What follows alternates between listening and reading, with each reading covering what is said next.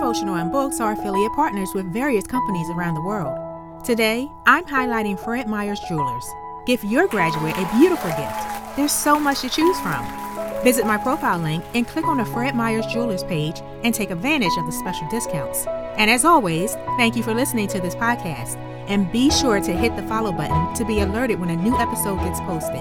And share this podcast with those who you want to encourage. And now, this week's episode, are you humble or full of pride?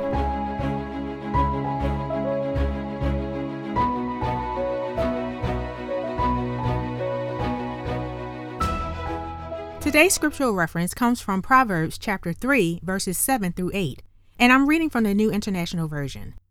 Do not be wise in your own eyes. Fear the Lord and shun evil, for this will bring health to your body and nourishment to your bones. I have a question for you. Are you a good listener or full of your own counsel? Do people find you hard to be around because you have the secret keys to life? You know everything about God because you study, read, and pray all day? Please, being full of pride will not take you very far. Remain humble, always ready to learn from others, and graciously respond to the needs of people, even if you are graced with experience and wisdom. Jesus had all the power and authority, yet he remained a servant up to his death. The only people whose feathers he ruffled were those who operated in the spirit of pride.